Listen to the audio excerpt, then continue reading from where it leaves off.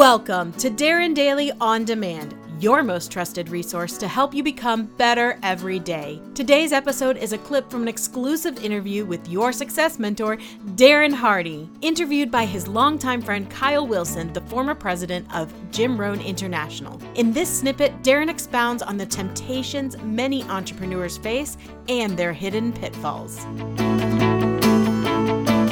So your philosophy is based on a lot of education. You're not just flippantly saying, I don't understand, I'm not going to do it. You've studied it and you've made the decision.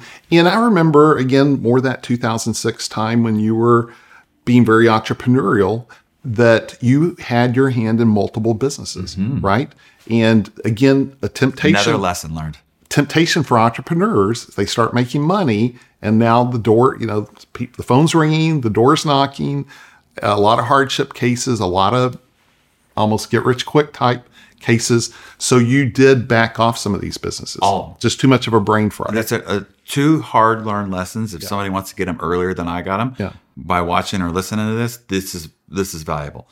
So when I came back from Waco after doing a turnaround for Paul J. Meyer's company, and I did a bunch of angel investing and invested money into other people's companies. Right. And I will no longer invest in anybody else's company, period. It's just the hard no on all. If I am not involved in the business and don't have control over its greater success, I'm not investing in anybody else's companies. The chances of success are so slim, and your ability to affect whether it's successful or failure is out of your control. In my personal, the way I think, operate, and live, it isn't worth the stress. So I don't invest in anybody else's. And so company. Back to that hard no, again, if you were open, that'd be 10 hours a week of just looking at deals, or 20. Right. So having a hard no also saves you a lot of time. Undoubtedly. So I won't invest in anybody else's companies is one hard learned lesson. The second one is I will never have partners again. Now I'm talking 50-50 partners. Right.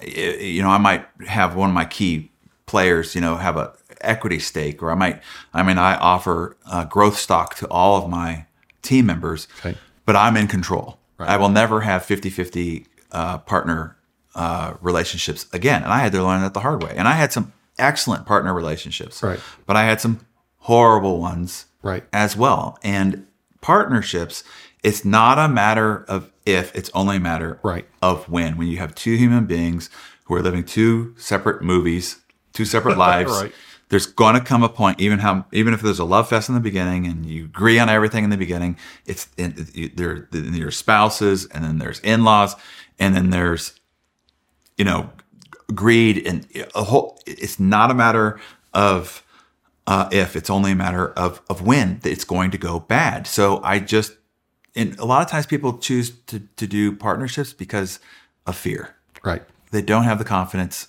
enough to do it themselves. Exactly. Or they're wanting kind of something for nothing. It's back to, I'm hoping to get more than I can give. Right.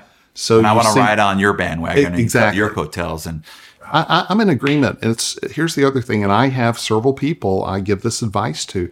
They have a company, they have a great team, and they feel like they have to attract people by giving them equity. And as you know, at my company, I had profit sharing.